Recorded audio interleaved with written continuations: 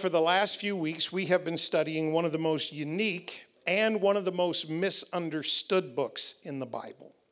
At one point, it almost looked like the Song of Solomon might even be excluded from the canon of Holy Scripture because of its frank descriptions of intimacy and sexual love. But the Jewish people have always revered this little book, and they still read it every single year during their feast of Passover, because they understand it to be an allegory of the love between Jehovah and Israel. And Christians in the New Testament, on the other side of Calvary, we understand it on an even deeper level to be an allegory of the love that exists between Jesus Christ and his church. Now, I know we've jumped back and forth through this book quite a bit in our study, and I know sometimes that's confusing when we're used to going kind of verse by verse in an expository fashion. So I thought it would help if I drew you a map of the book of Song of Solomon, just so you could understand it more clearly. This book is ancient Eastern poetry. It flows back and forth between various speakers, and it shifts seamlessly from one scene to another scene. And there really isn't much of a definite storyline. And the joke really is that if you drew a map of Song of Solomon, it probably would look a lot like that. But despite that loose structure, most scholars have come to a general agreement on this outline. And I've kind of rehearsed this every week because if you read this book, as you read this book, I want you to kind of know where you are. There are 3 sections, and the first one describes the bride and the bridegroom in their engagement. Then it moves to their wedding, and then finally to their marriage. There's a lot of jumping back and forth, remembrances and dreams for the future. And so it's not chronological, but those are 3 rough sections. And they're separated by 2 haunting dreams that the bride has when she fears for a few moments that her bridegroom has been taken from her, that he has left her. And then finally, after their marriage, she's happy and the book ends and everything's good. So taken as a whole, this book is a beautiful portrait of marriage, where we leave our family of origin, where we cleave to one another as husband and wife, and then finally we weave a new relationship together for the rest of our lives. And it's a beautiful picture of the relationship between us and Jesus. Now tonight, we want to weave the threads of this beautiful tapestry together. We want to review our scriptural journey thus far. And in doing so, we want to combine a few of the book's historical and geographical statements. We want to contrast the perspectives of the bride and the groom one more time. And then, most importantly tonight, we want to look through the lens of the rest of Scripture to see the relationship between Jesus and his church. By the time we finish tonight and we put all the pieces of this puzzle together, I think you will know firmly, forever, and exactly why God allowed this little song of songs to be included in the Bible. Now, we talked about this a couple of weeks ago. There are thousands of variants on the folk tale Cinderella, and they are known and loved throughout the world. And in all those tales, whatever the language, whatever the culture, the protagonist is always a young woman who is living in forsaken circumstances. But her circumstances are suddenly changed to remarkable fortune, all because she ascends to the throne by marriage. Although the story's title sometimes changes, and the main character's name certainly changes in different languages, in our English culture, in our English language, Cinderella has come to mean one whose beauty and attributes were previously unrecognized. But now that one suddenly and unexpectedly achieves recognition or success after a long period of obscurity and neglect. I mentioned this a couple of weeks ago. I didn't know this. In secular literature, the earliest variant of the Cinderella story was recounted by the Greek philosopher Strabo. during the lifetime of Jesus. So Cinderella is 2,000 years old. He told of a Greek slave girl named Rhodopis who eventually married the king of Egypt. But nearly 1,000 years before the Greek philosopher Strabo ever told his fictional story about Rhodopis, there was a real-life Cinderella who first caught the attention of the king of Israel. And as we've studied, that king, of course, is Solomon.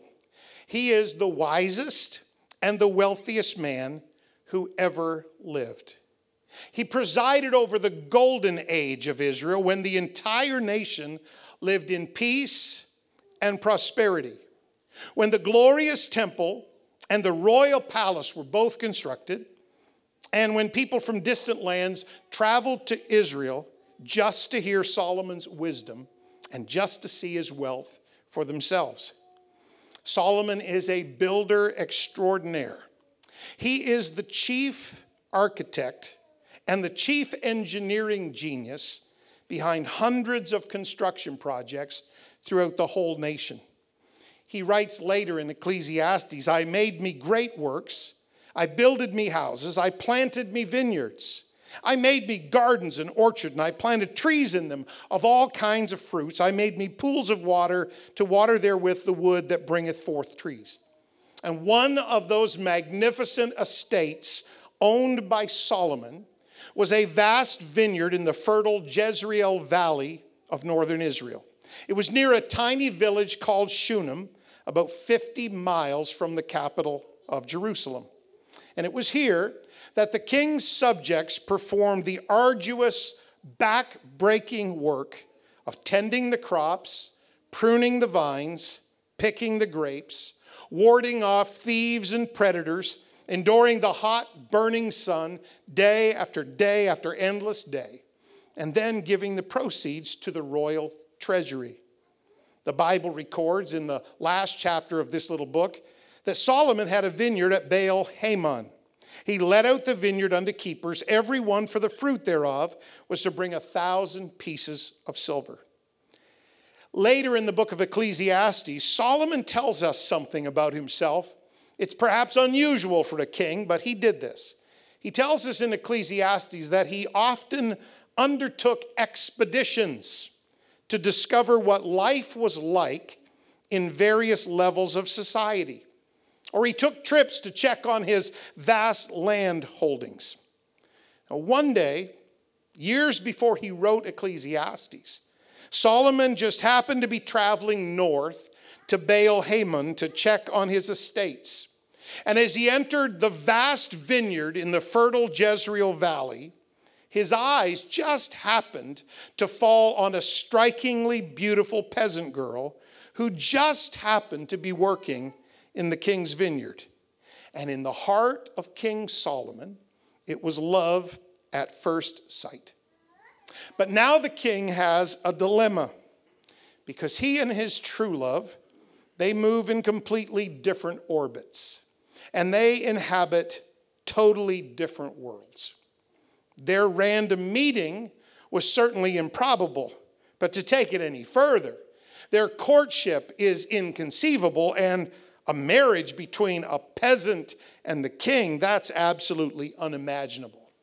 Solomon has all the power in Israel, but in matters of the heart, the king is absolutely powerless. You know why? Because you can't buy love. And even if you could, who would want love if you had to buy it? That's what the Shulamite records in the closing moments of this beautiful poem. Many waters cannot quench love, neither can the floods drown it. If a man would give all the substance of his house for love, it would utterly be condemned. It wouldn't work. It wouldn't be real love, because you can't buy love. 175 years ago, there was a Danish philosopher named Soren Kierkegaard, and he wrote a book called Philosophical Fragments. And based on his love for the Song of Solomon, Kierkegaard, in that book, penned a short story. They sometimes read it at Christmas. It's called The King and the Maiden. And tonight I'd like to take a couple of moments and just read you a modern English adaptation. Suppose there was a king who loved a humble maiden. She had no royal pedigree, no education, no standing in the king's court. She dressed in rags and slept in a hovel. She lived the pitiful life of a peasant. But for reasons no one could quite figure out, the king fell in love with this girl in the way that kings sometimes do. Why he should love her was beyond explaining. But love her he did, and he could not stop loving her. But there arose in the heart of the king an anxious thought. How in the world can I reveal my love to this girl? How can I bridge the great chasm that separates the two of us? His advisors, of course, told him it was simple. All he had to do was command her to be his queen, and it would be done. For this king was a man of immense power. Every statesman feared his wrath.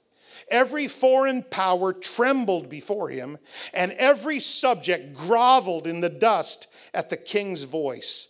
This poor peasant girl would have no power to resist. She would have to become the queen. But power, even unlimited power, cannot command love. The king could force her body to be present in the palace, but he could not force love to be present in her heart. He might be able to gain her obedience this way, but coerced submission is not what he wanted. He longed for intimacy of heart and oneness of spirit.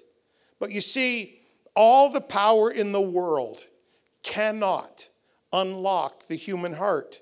It must be opened from inside. And so the king met with his advisors once again. This time they said, "We've got a new idea, Your Majesty. Try and bridge the chasm by elevating her to your position.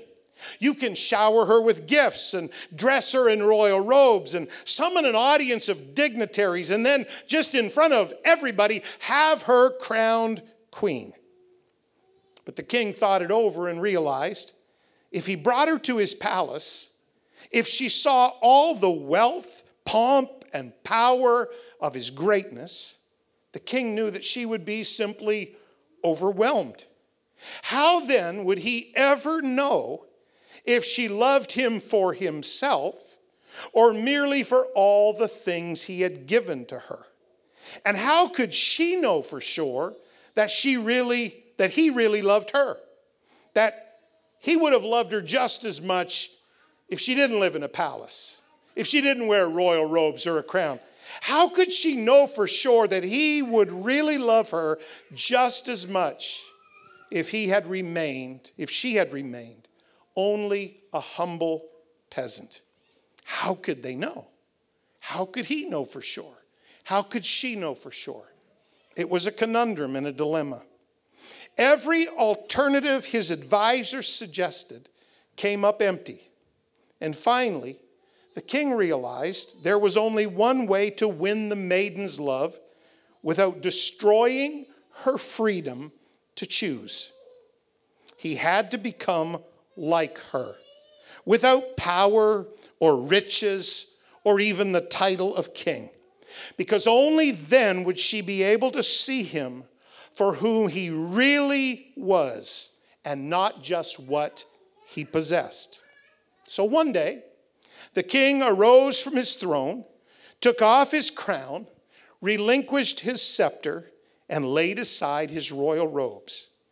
He dressed himself in rags, left the palace, and traveled all the way to where she lived, all so he could win her heart. Yes, the king took on the identity of a poor pauper, all for love. It's a beautiful story. And so it was that Solomon returned to the vast vineyard he owned near the tiny village of Shunem. But no one would have recognized him as the owner of that vast estate this time, because he didn't look like King Solomon anymore. Solomon had disguised himself in the garments of a humble shepherd. He did this just to see if a real relationship between them could ever be possible. But the Shulamite girl, she's spent a lifetime apologizing for her poverty and her appearance. And she just can't help herself. It's a habit. It's a mentality. She can't comprehend that anyone could ever love her, even if he is just a humble shepherd. She is totally embarrassed by her grubby face and her grimy hands and her tangled hair and her threadbare clothes and her tattered appearance. But none of this is her fault. She is sunburned from working outside all the time. She says, I am black. I am burned from the rays of the sun. Hard work has made her garments shabby and dirty, and she's scratched and sticky from picking grapes. She says, my own vineyard have I not kept. And worst of all, her stepbrothers and stepsisters, they have treated her harshly. She says, my mother's children, they're not my siblings, but they're my mother's children, and they were angry with me. They forced her to endure the long, difficult days in the vineyard that have now, over the years, marred her beauty and damaged her dignity. So she says, don't look on me. I'm not worthy of love. Even if you are just a humble shepherd, I'm not worthy of anybody caring for me. But this handsome shepherd sees what nobody else seems to see. He looks beyond her battered appearance and her tattered past to see a beautiful bride. When she puts herself down, he picks her back up. When she has nothing but words of despair, he responds with expressions of love. She sees herself as a Cinderella, but he sees her as the queen of his kingdom. He says, oh, thou art all fair, my love. There is no spot in thee. Everything I see about you is beautiful, even the scars. Everything I see about you is beautiful, even the past. Because what she doesn't realize is that where the word of the king is, there is power.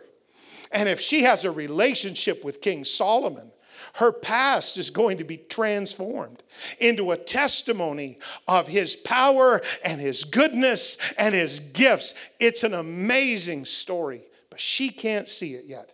Oh, but he can see it. Can you fathom that when Jesus looks at his church, he says about us, thou art all fair, my love.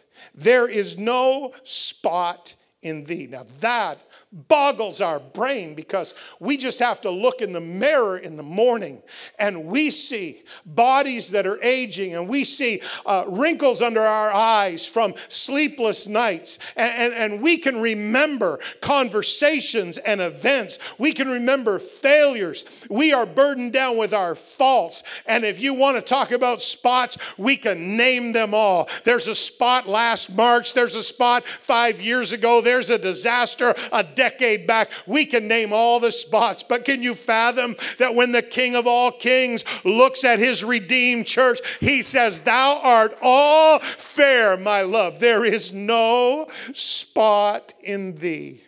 That's called mercy. That's called grace. That's called the blood of Jesus Christ that cleanseth us from all sin. That's what that's called. I wish you'd take just a moment in the middle of Bible study and thank him for a love that looks at you and declares you faultless, spotless, perfect before him. You don't have to sit with your head hung down tonight. You can stand free in the presence of God because the King of all the ages is madly in love with you. The King of all kings and the Lord of all lords. He's invested in your life.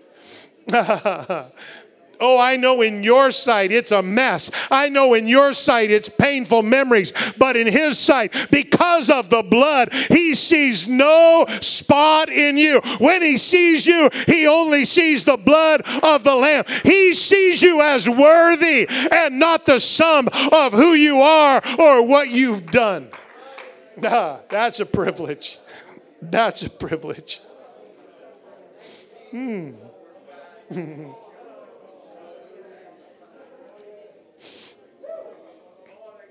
We don't know how long their courtship lasted, but because 2 spring seasons are referred to in Song of Solomon in chapter 2 and in chapter 7, it seems that Solomon must have visited Baal-Hamon repeatedly, at least over several months.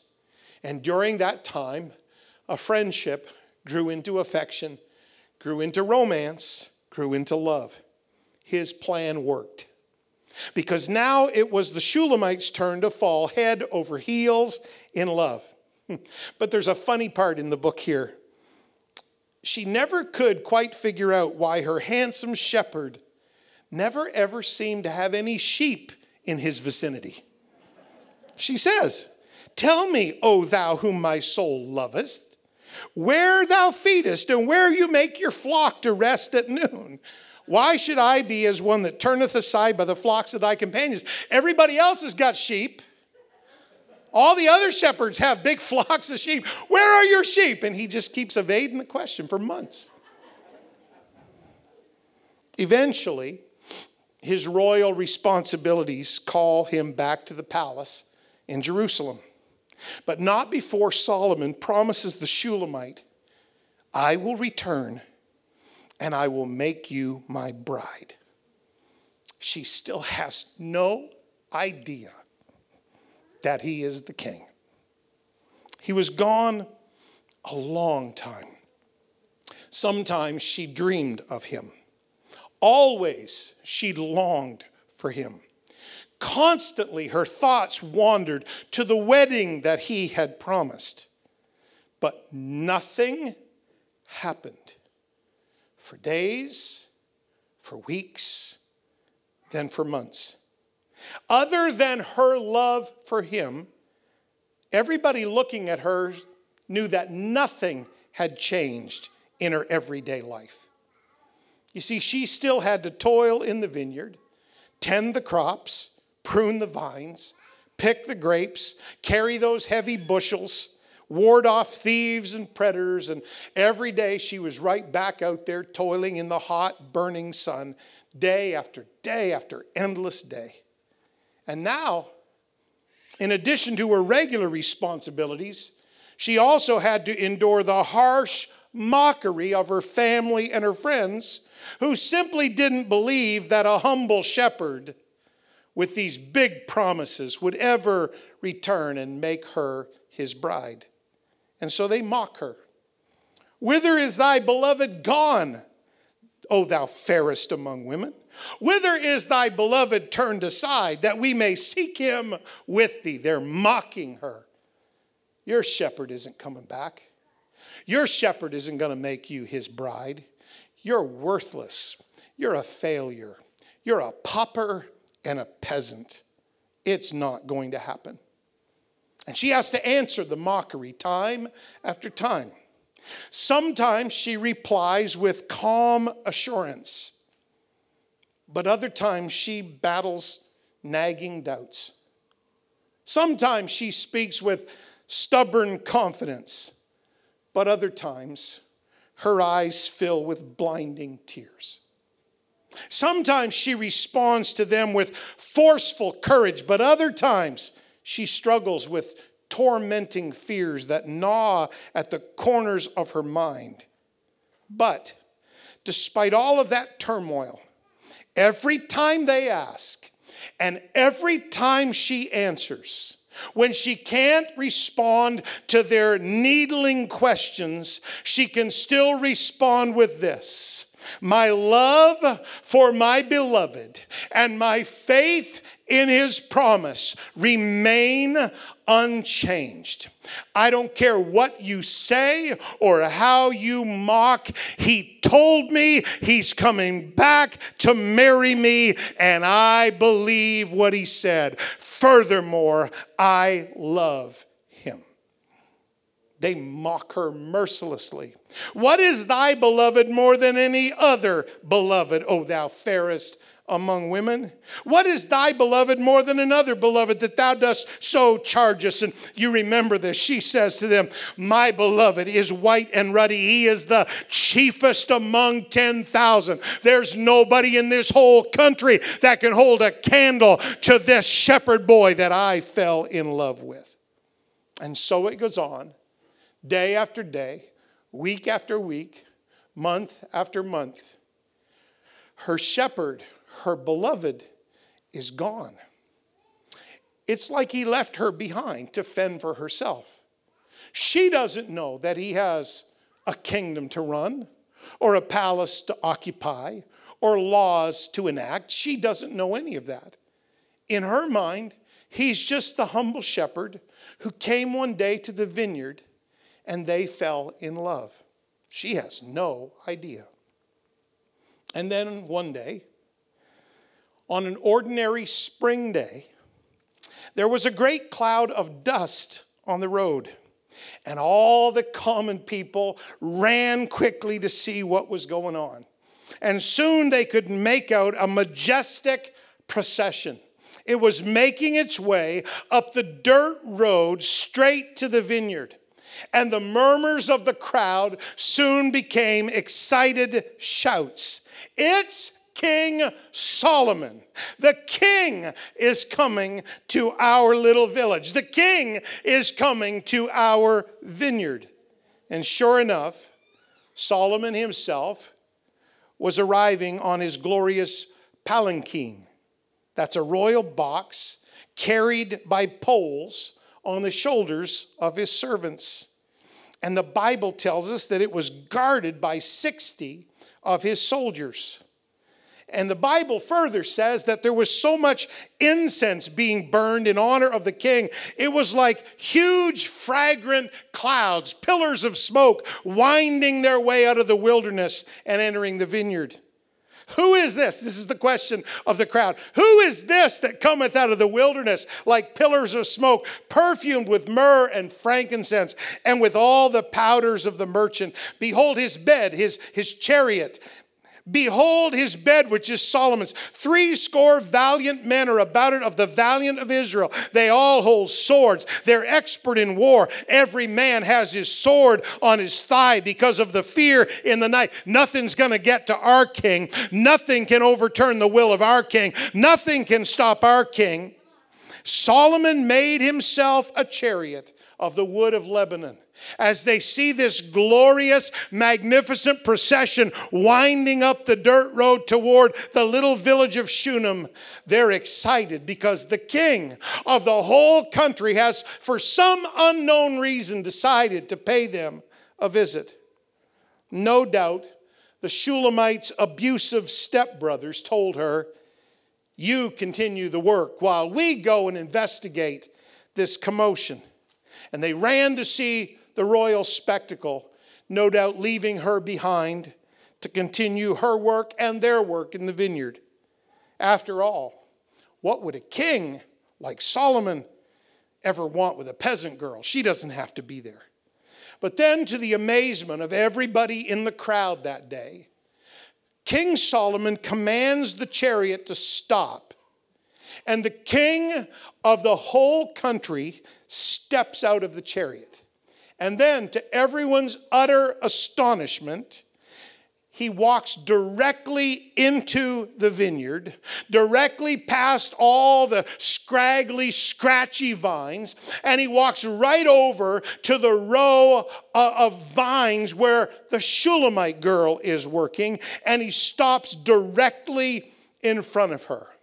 No one in the crowd that day saw this coming. Nobody in the crowd that day can comprehend what in the world is going on. Maybe he's going to punish her. Maybe she stole something from the vineyard. All kinds of thoughts run through their mind. But the one thought that nobody thinks, the one idea that nobody has, is that King Solomon could possibly be interested in a girl on her knees in rags. Imagine the Shulamite's shock and surprise when she looks up from her labors on that day to see the king of the whole country looking down at her. Maybe her instinctive reaction was one of fear or shame, knowing that he was gazing at a poor, pauper peasant girl. But then she noticed something. She noticed the smile on his face. And she could hardly believe it, but she noticed the loving gaze in his eyes. And then something familiar crosses her mind. Memory goes to work.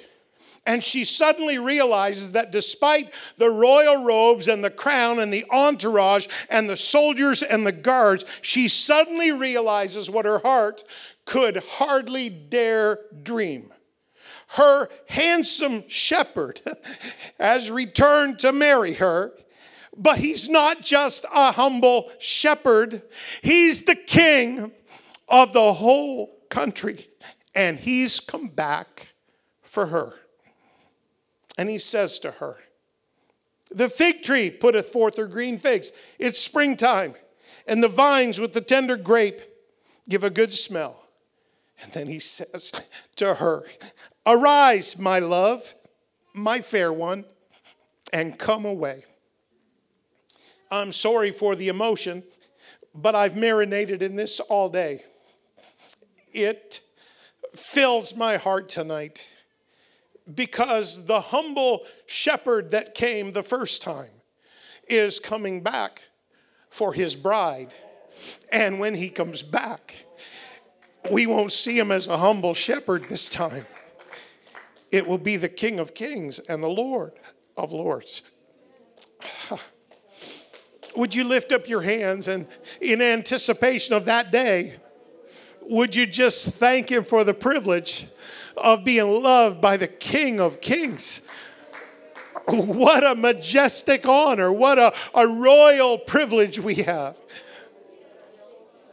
I worship you, God. I worship you, God. I worship you, Jesus. Oh my. I know you feel this at home. Worship along with us. Jesus is here in this room right now. Whew. His royal presence is among us. And where the word of a king is, there's power. He's got the power to break any addiction. He's got the ability to shatter any depression. He's got the ability to lift you up out of your past and your failures. Where the word of a king is, there's power. Oh, Jesus. I thank you, God. I thank you, God. We've arranged, of course, because of restrictions, for you to be seated in your bubble. Would you take the hand of somebody next to you in your bubble, and would you lift that hand with theirs, and would you just pray for a moment? Jesus is walking the aisles of this room. Jesus is touching hearts that are seated on these chairs. Jesus is among us. Jesus is for us. Jesus loves every one of us. When he sees you, he doesn't see your failures. He sees your future. He doesn't see your mistake that you made. He sees the miracle he's going to make out of that mistake. He's in love with you. I worship you, Jesus. Oh, I thank you, God. It wouldn't even be right to keep on talking when the King has entered the room. We just need to worship him for a moment, and then we'll continue.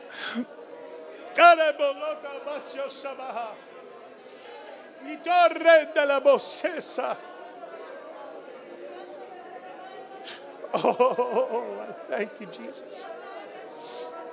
Oh, I thank you, Jesus. Oh, I thank you, Jesus. Oh, I thank you, Jesus. Oh, I worship you, Jesus. King of all kings and Lord of all lords, I worship you. I worship you, God. I worship you, God. I worship you, God. In one instant, her future changed forever because the King has come for her. He gallantly escorts her to his royal chariot, to the utter amazement of the crowd. And then together, he and she begin their royal journey back to the royal city of Jerusalem, where she, the pauper peasant girl, will become Solomon's queen. On that day, in a split second when her world changed, the vineyard was left behind. Her endless days of toil and suffering were history.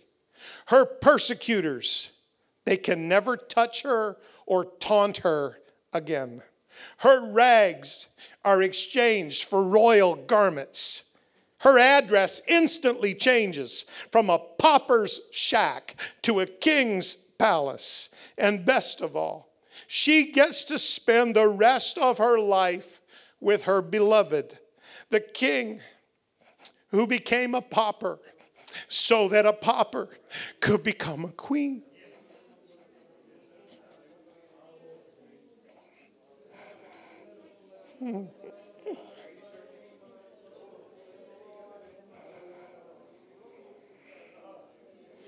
And now, the crowd that persecuted the Shulamite, they are absolutely astonished to see a peasant girl riding in the royal chariot of King Solomon, borne by his servants and surrounded by 60 of his finest soldiers. And they are even more amazed to think that the mysterious, humble shepherd she always talked about was all the time the king of the entire country. When Solomon entered the vineyard, they had a question. Who is this? They still have the same question, but now there's two in the royal chariot. Who is this that cometh up from the wilderness? And she's leaning upon her beloved. What a day, glorious day that's going to be. And like every good romance, it ends this way. And they lived happily ever after. What a story. Because the story of the little 8-chapter song of Solomon is actually the story of the entire Bible, from Genesis to Revelation.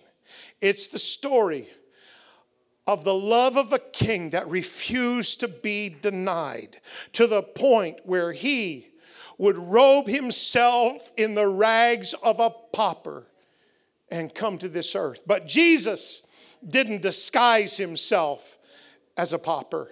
He became a pauper. He became flesh. He became everything that we were, so that someday we could become like him. The world doesn't understand you people now. I get that. You know why they don't understand you? You know why they mock you? You know why there's so much criticism of Christianity in every kind of media today? Because they only see our Lord Jesus as a humble shepherd. And they have no idea that he is the King of kings and the Lord of lords. They have no idea. To them, he's just an historical figure. To them, he's just maybe a good moral teacher, maybe a prophet of a religion. But for sure, he's dead and gone, and we can mock him and malign him all we want. They have no idea that he ever lives to make intercession for his church. They have no idea that he empowers his people by the power of the Holy Ghost. And they have no idea that soon and very soon the King is coming and the church will be caught up and this will all be over. They have no idea. And really, to be honest, neither do you. And neither do I. Because we've never seen Jesus in his ultimate glory yet. We love him. We worship him. We serve him. We follow him. But eye has not seen, nor ear heard. Neither has it entered into the heart of man the things our God has prepared for them that love him. I know some of you were walking with Jesus before I was born, and I honor you for your lifetime of service to him and your lifetime of love for his church and his kingdom. But even you, the senior, the esteemed among us, may I say humbly to you, you have no idea what this Jesus is going to be like when we finally see him in his glory. We read about him in the pages of the scripture, but our understanding is misty. It's like we're looking through a glass and seeing through a glass darkly. But one day we're going to see him face to face. And the scripture promises that when we see him, we will be like him. It's going to be an amazing, astounding day when Jesus comes. We've never seen him in his ultimate glory. He's the Nazarene. He's the Savior. He's our Messiah. He's our Lord. But although we have never seen him in his ultimate glory, in his eternal splendor, let me say to the devil and the world and anybody else that might be listening in, we love him anyway. We love him now before we see him then. We love him with all our heart now before our hearts are made new in heaven. We love him now. Peter, the Pentecost preacher, he said, whom having not seen, you love. In whom though now you see him not, yet you're believing. And although you haven't gone to heaven yet, and although your feet have never touched streets of gold, and your eyes have never seen mansions and gates of pearl, walls of jasper, we still, right here, right now, before we see it all, we take it and accept it by faith, and we rejoice with joy unspeakable and full of glory. We can get happy now about a heaven we've never seen. We can give thanks to God right now that we know where our loved ones are. We can give praise to Jesus because someday this is all going to be over.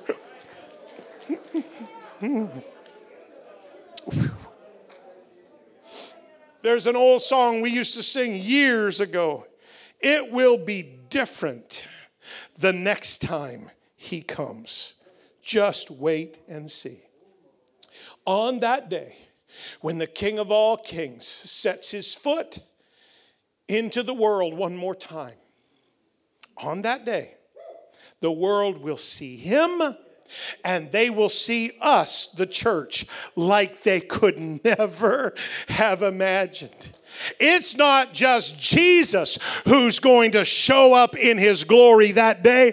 The church, the firstborn, the redeemed, the bride is going to be seen in all of her glory on that day when the King of all kings embraces her and brags to all of time and creation, this is my beloved bride. I gave my life for her. I shed my blood for her. She is mine. And if I go and prepare a place for you, I will come again, and I will receive you unto myself, and that where I am, there you may be also. My goodness. Whew. You feel that? That's the anticipation of a royal wedding. That's what that is. That's the anticipation of the day when the king keeps that promise that we've been waiting on, some of us for a few years now, but he's going to crack the sky and receive his people to himself. And in the meantime, we are simply waiting for the call of the king.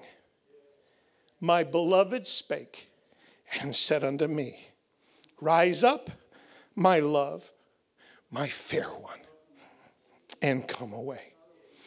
That is what we are living for. That is what we are waiting for. That embodies all of our hopes and our dreams and our faith. It's as real as the chair you're seated on. It's as concrete as the pavement in the yard. It's a real hope from a real God for his people. And I love living here. And I love my family and all of you. But I can hardly wait for that day when Jesus returns, because when he does, trials of this life are over. Suffering is gone. Pain and heartache, it's history when Jesus returns. I'm finished. Would you lift up your hands and everything that is in you, and would you give a great praise to our magnificent bridegroom, the King of all kings and the Lord of all lords. There's nothing you're walking through that he doesn't know about, and he's going to pay you back 10,000 times over in his heavenly kingdom. Oh. Join us at home. Lift up your praise to the King of Kings, to the bridegroom, to the Lord of Lords, to our great God.